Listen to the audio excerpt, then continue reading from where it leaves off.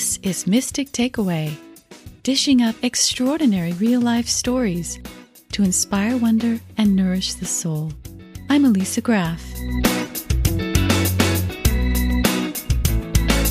Today I'll share a personal story of my own with the help of my friend and former guest, Sabina Qureshi. Good to have you with us.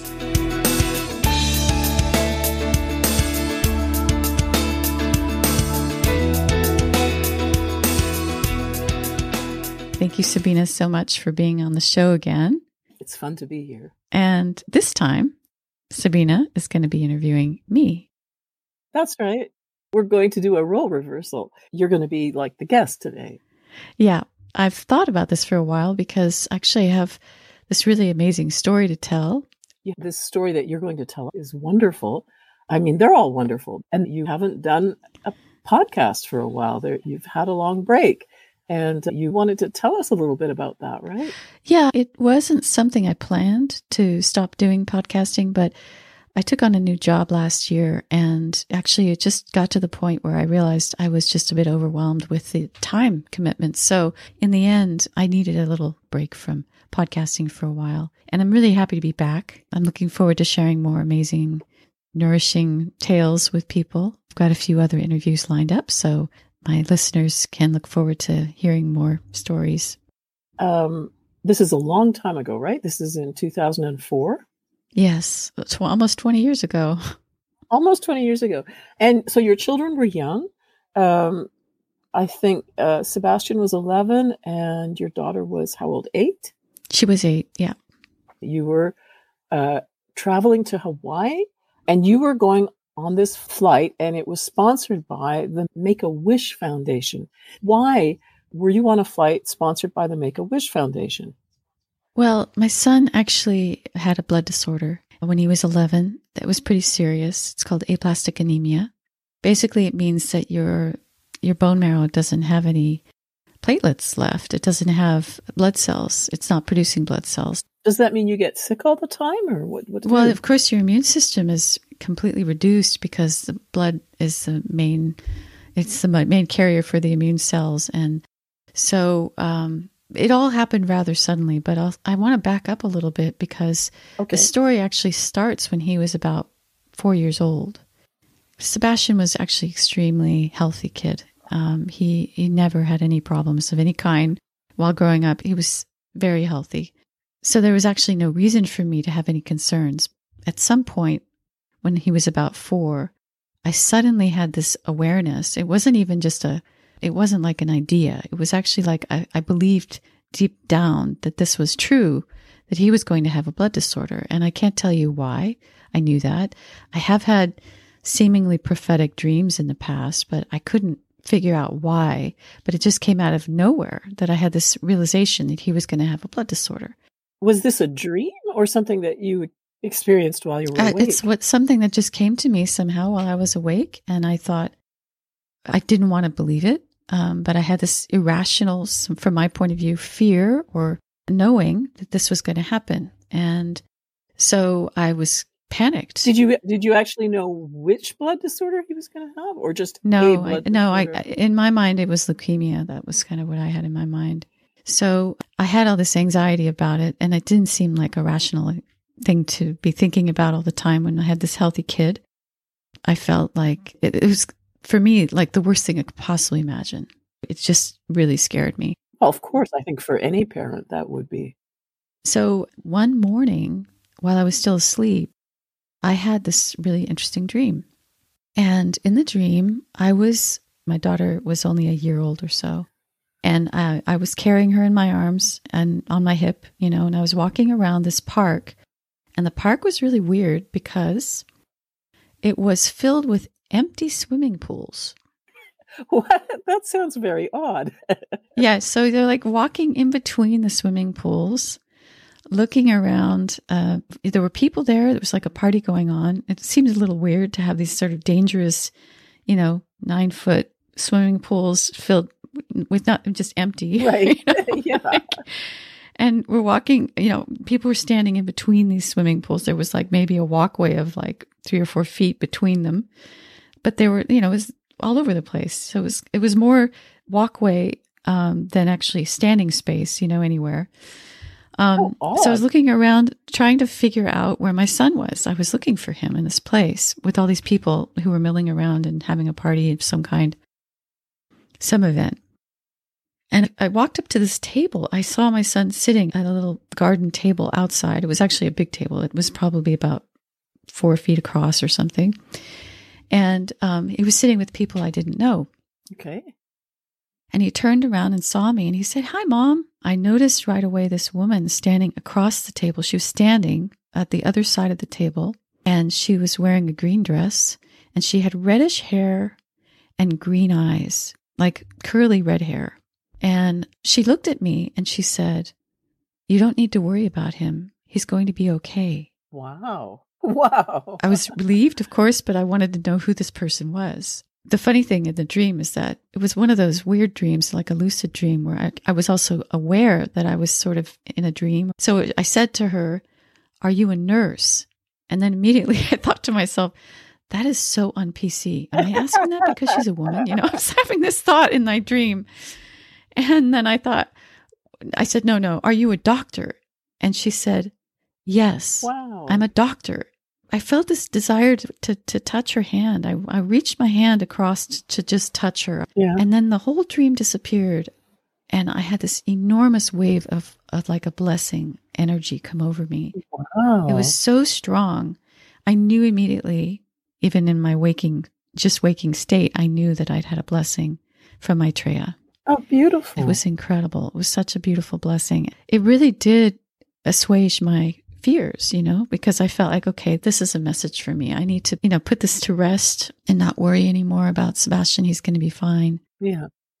And so how much time after you first sort of realized that he was going to have this blood disorder did you have this dream? Like, how long was that? It was probably within a period of weeks. Oh, so very soon after. Yeah, really soon after, because it was really preoccupying me. I was thinking about it a lot. Yeah. But it's like hard to explain to people. It wasn't just like I'd read something about leukemia. It was like something deep down. Well, like a premonition. A premonition. It was really like a premonition. And so, I basically forgot about everything. Well, how beautiful that blessing was given to you and that the fear was taken away. Yeah. Yeah. It really made a huge difference. So, of course, I went on with life and, kids and was very busy. And 7 years went by. And when all of this started, I was living in New York, upstate New York, and with my husband and kids. And then we moved around the time Sebastian was about 9. We moved across the country to California, where we were originally from. And we were living in the Bay Area. We were part of a co-housing community in Sonoma County. Actually, before we moved into our co-housing community, the houses were still in the process of being built. And we were living for the summer in our camping trailer on a friend's property, very close to my daughter's private Waldorf school. And we were very lucky because the woman who we were living with, this was my daughter's classmate's family, she was a doctor, so she was actually an MD. So we were living in our camping trailer that summer. I had forgotten completely about Sebastian and blood disorders and all of that. 7 years had gone by and he was still very healthy and I wasn't worried about him. And 7 years is almost a biblical period of time, isn't it? Yeah, it really is. A month before this started, early September, we had been at my daughter's school and Sebastian actually got hit by a tire swing on his arm, which didn't bother him at all, but it left a tire mark in blood blister. Wow. Which is an indication, of course, that he had too few platelets, but I didn't recognize it as such. He would get banged up all the time because he's a boy and he was very active. Right. And so I just sort of thought, oh, wow, that's weird. I've never seen that before, but I didn't really stop to worry about it. Right. That was an indication, of course. Anyway, I got sick with a small bug over the weekend, like a cold kind of thing, very mild symptoms. And then they went away. And I was actually working at that point for a friend who was a holistic dentist. So I went back to work and then Sebastian got this little bug, but he didn't get over it. He was having a lot of trouble getting out of bed because he was feeling very dizzy and he wasn't feeling well. And so I started to get my anxiety went up And I started to worry about it a bit. And I thought, there's something wrong. This isn't right. Something's wrong with him today. I don't know what's going on. But I called my friend whose property we lived on. And I said, I'm a little worried about Sebastian. And she said, why don't you come to my kitchen after you're back from work and we'll talk about it. So she decided to order blood work, labs to be done for him. And his dad took him to the lab the next day. And then the next morning at 6 a.m., we had a knock on the door of our camping trailer in the fog. Wow. And it was our friend, the doctor. And she said, I've just gotten an emergency fax. So your son has really too few platelets. Normally, the way that it's measured is per cubic milliliter of blood. The measurement is 150, which is 150,000 platelets. Okay, so per 150 cubic milliliter. Yeah, per cubic milliliter, and he had 10. Oh my goodness! Oh my goodness! I can't believe it. Yeah, so it was really kind of a shock. And she said, I need you to rouse him so that I can see that he's okay, because he could have had a bleed in the night. If he'd had a bleed and we wouldn't have seen it, an internal bleed, for example. Yeah. So we were told we needed to take him right away to the emergency room at the Santa Rosa Hospital. So we all got in the car quickly and we drove there. We took 2 cars because I thought, everything's going to be fine. I'm going to go to work after this. Yeah. And we got to the emergency room and waited for them to do more tests. And by the time we'd arrived, it was down to 8.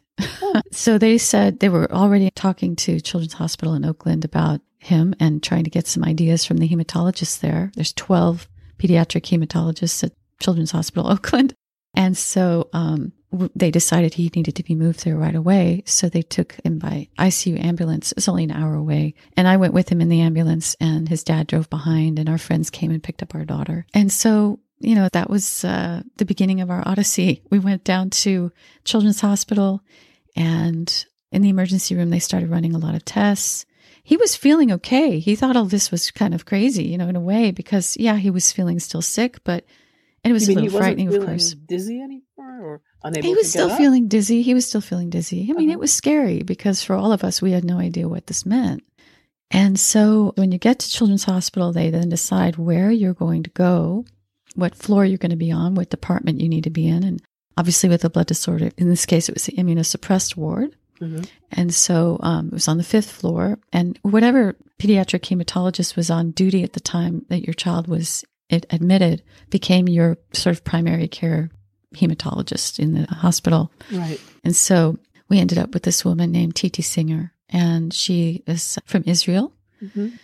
First, they did a biopsy and they discovered it was aplastic anemia. It wasn't leukemia, because the first thing they assume is leukemia. It's the most common, and aplastic anemia is not as common. So they did a biopsy the next morning and said, no, it's aplastic anemia. That first night, we were both allowed to stay, my husband and I. So we were able to sleep in the hospital with him. After a few days, they told us, okay, it's time that one of you needs to stay and the other one has to go. So we did that. But we were spending a lot of time going down to the cafeteria to get bottled water and to get things from the cafeteria. And I was carrying 10 little bottles of water. And there was this man in a suit, an African man. He had an African accent too. So I know he wasn't African American. He was actually from Africa. And he stopped me and he said, wow, that's a lot of water. You must be thirsty. And I said, yeah, well, we're hanging out upstairs in the immunosuppressed ward, so I'm just going to bring a lot of water up with me so we can drink. And he said, who's your kid? Oh, what's your son's name? And I said, Sebastian Graf. He said, I'm going to be looking at his cells later today. And his name was Humphrey.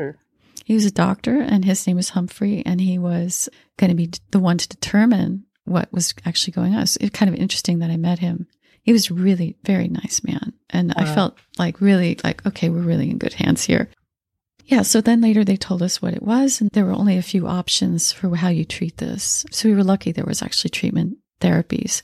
But the first one was a bone marrow transplant with a related donor. So we all were tested, and it turned out none of us were a match. Only 25% siblings and 2% of parents are a match. Wow. And so the next option was immunosuppressive drug therapy.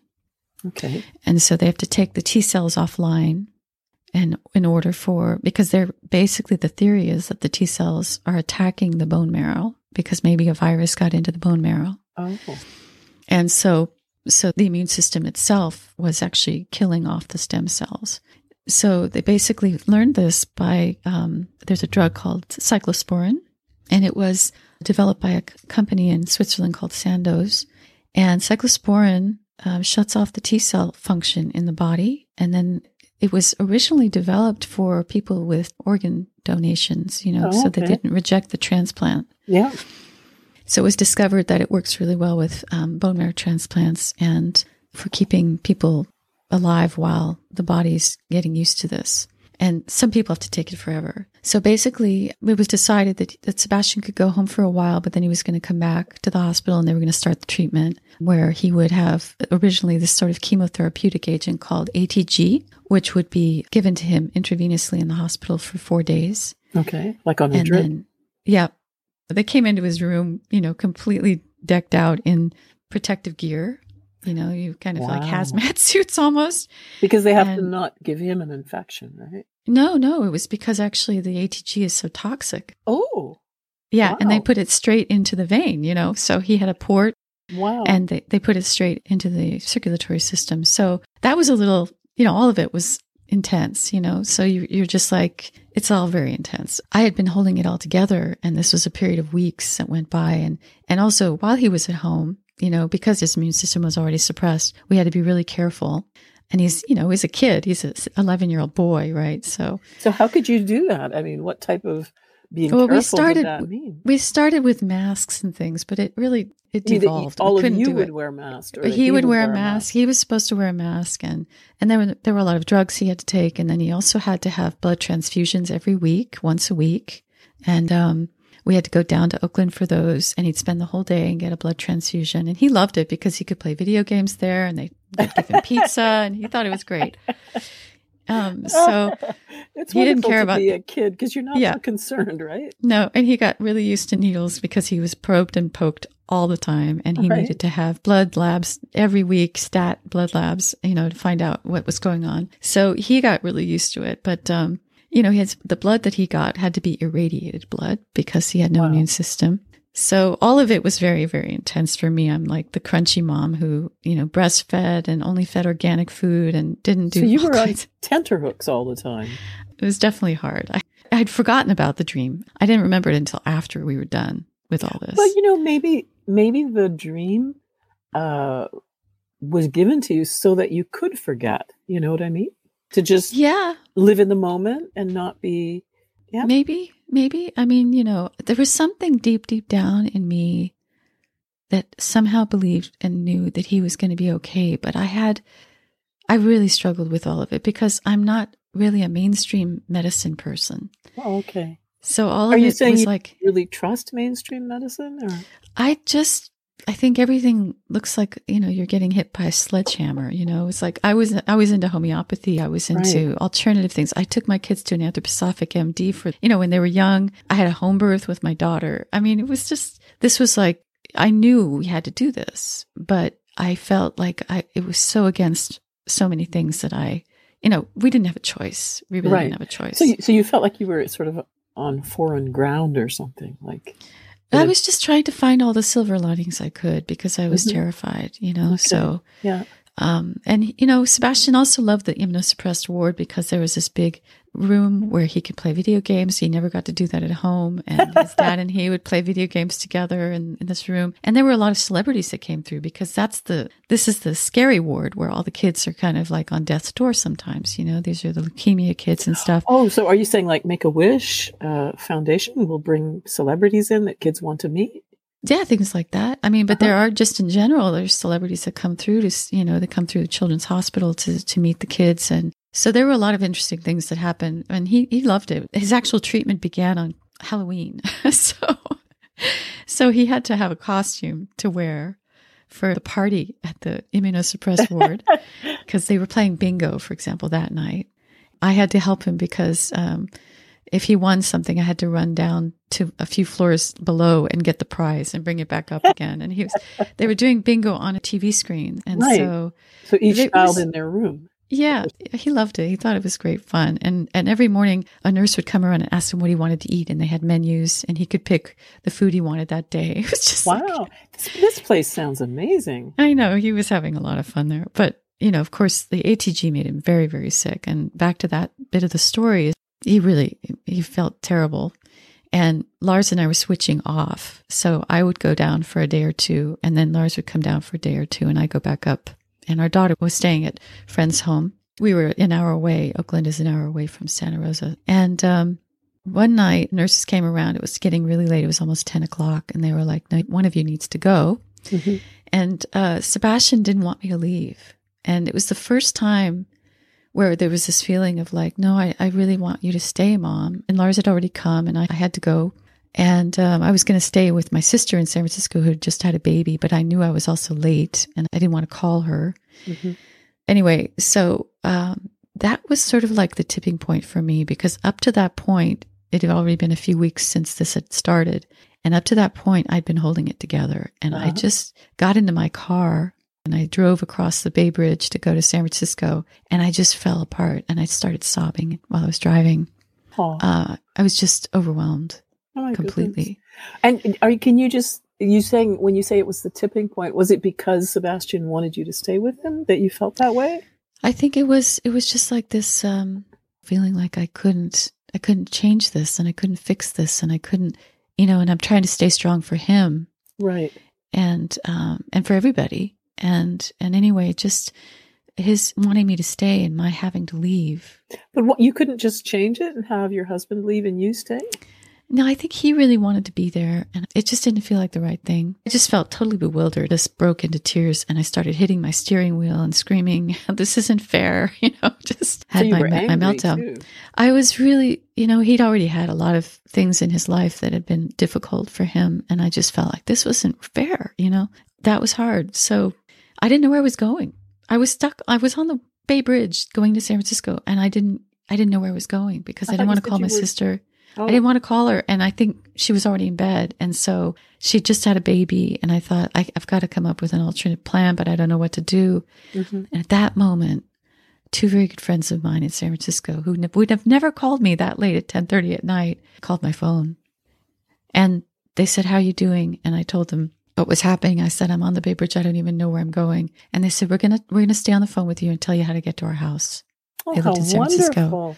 That's a blessing. Yeah, that was a huge blessing. That was like I felt rescued. And so I went to their house and they sat me down in their living room, set up a bed for me. And I talked to them for more hours, sobbing while I was talking about the situation. And then they basically put me to bed, and then I was, it was okay. Oh, how wonderful. Yeah. So I felt really supported there. But there were a lot of people that came out of the woodwork to support us when we went through this. It was a long haul. Sebastian had to take these immunosuppressive drugs for 9 months before everything kind of recovered. And in the meantime, every month we were coming down for blood transfusions to the hospital, and we had to keep him safe. Okay, the first real silver lining happened around Christmas time.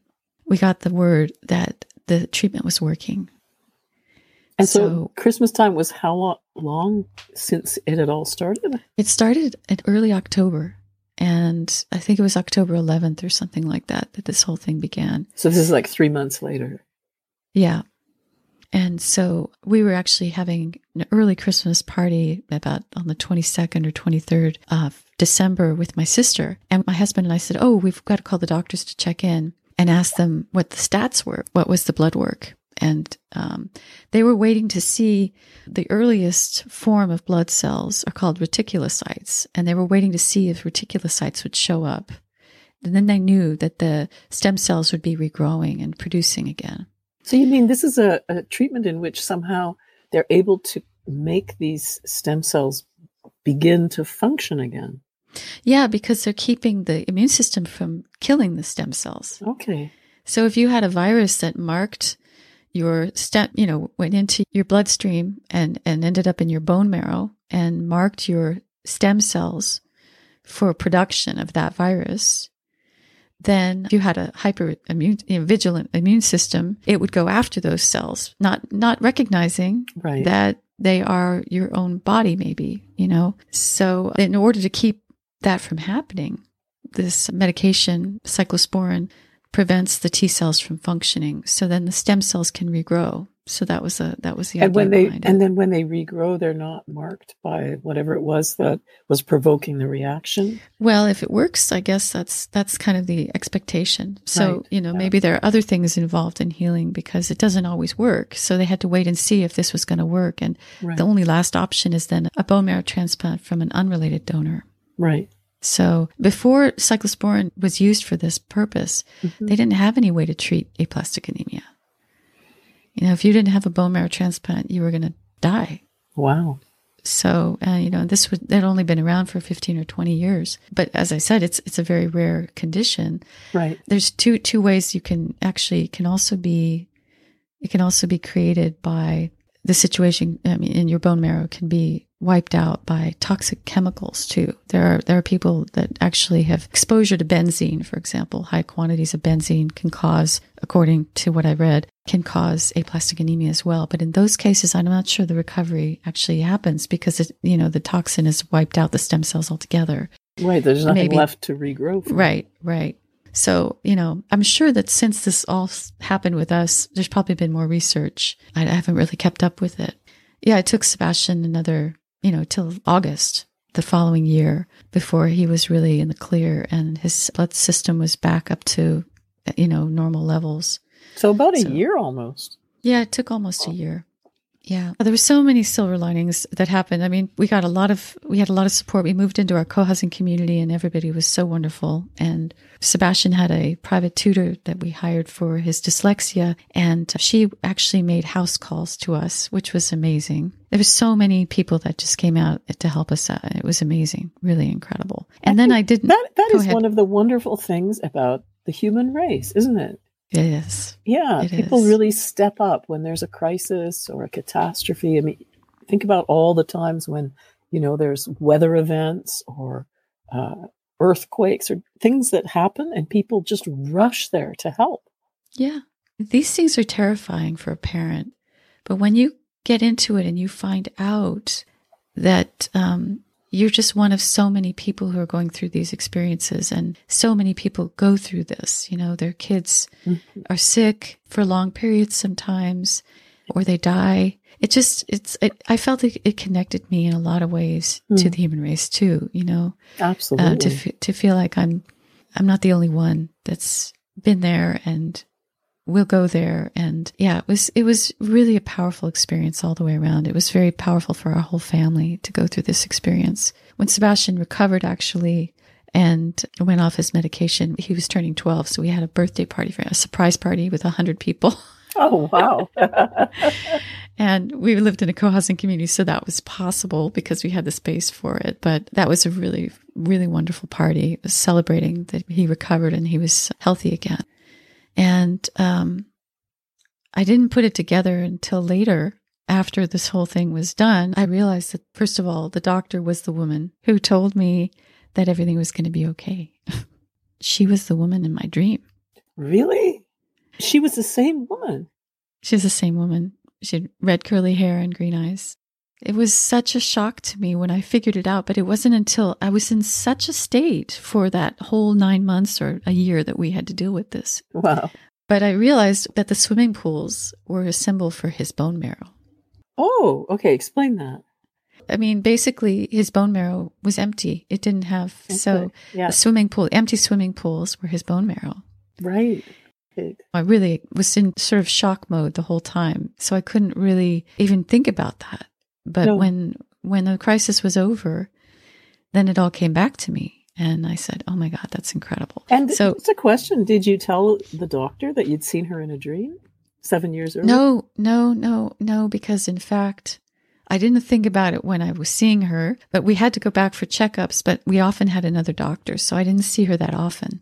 But it just didn't occur to me. I think it was literally a year or two afterwards that I remembered the dream. Wow. In the meantime, while Sebastian was still in the hospital having treatment, Make-A-Wish offered him a wish. We were put in touch with Make-A-Wish, and they're a wonderful organization, of course.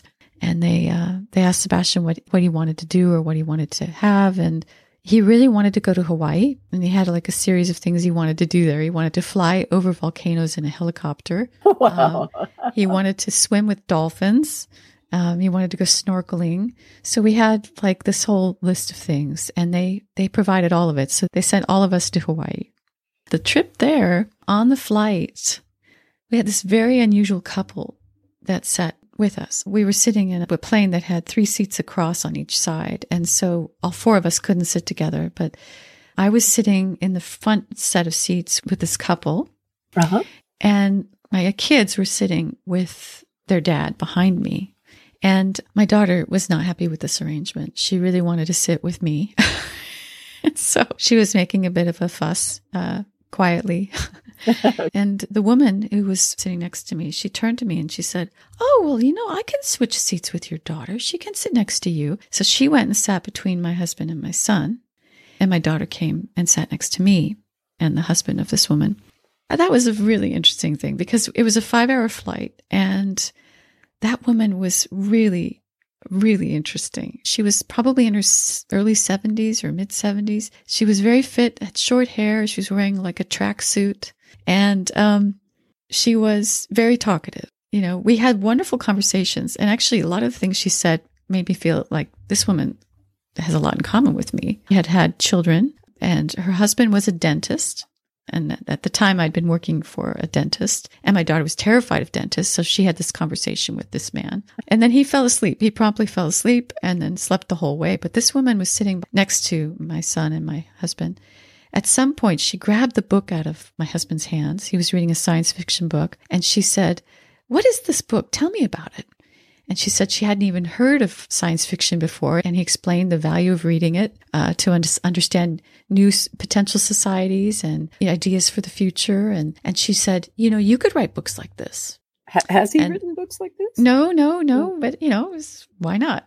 So then she grabbed the baseball hat off my son's head and handed it to a passing stewardess and said, "Have the pilot autograph this." She was gumption. Yeah, she really had a lot of gumption. And she took so much interest in my son. So she asked him a lot of questions about his life. And she always had this playful twinkle in her eye, a merry expression. And she was really a character. And then as we were getting to leave the plane after it landed in Hawaii, she unzipped her jacket and there was this beautiful giant pendant that represented all the world's religions, or anyway, the main religions. There was a sickle for the Muslim tradition. There was a cross for the Christian tradition. There was an Om sign in Sanskrit, for the Hindu tradition, and the wheel for Buddhism. And they were all in this big pendant. It was probably about 6 inches across in silver. Goodness, that's huge. Yeah, underneath her tracksuit jacket. And I thought, oh, okay, no, that's a little odd. What's that? When we were standing later after we said our goodbyes, we were standing at the car rental place, and I just had this hit, like, oh my God, that was not just anybody. I'm pretty sure that was my tree. I just thought it was just like hit me. So basically, I finally wrote into Share International, and my letter was only just printed recently. Right, November of 2022. Yes, that's right. Last year. Yeah. But basically, Ben's master said that it was, in fact, Maitreya. How wonderful. Yeah, so blessed. Just feel so blessed when I think about all the things that happened in that time and how we got through it. And now my son is 30. My goodness. Wow. Yeah, so just so grateful, so totally grateful that that all what an worked out. incredible story. Yeah. So I'm really happy to share it finally and talk about all these different, aspects of it. Well, it's got a lot of different aspects. And it's interesting that you had that dream, when he was 4. Yeah. And it was connected to your premonition. And then later, this woman in the dream really was his doctor.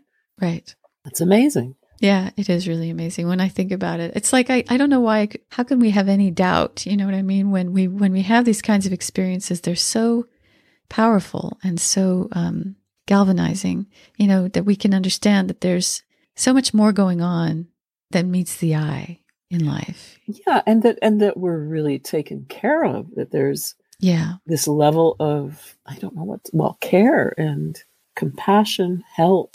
Yeah. Right. Yeah. Thank you so much, Sabina, for making it possible for me to share this story. I really appreciate it so much. You're really such a good welcome. interviewer. Well, so it's wonderful to listen to, you know. It's fascinating. You've been listening to Mystic Takeaway. If you've enjoyed today's episode, please consider subscribing and sharing it with others. Thanks for listening.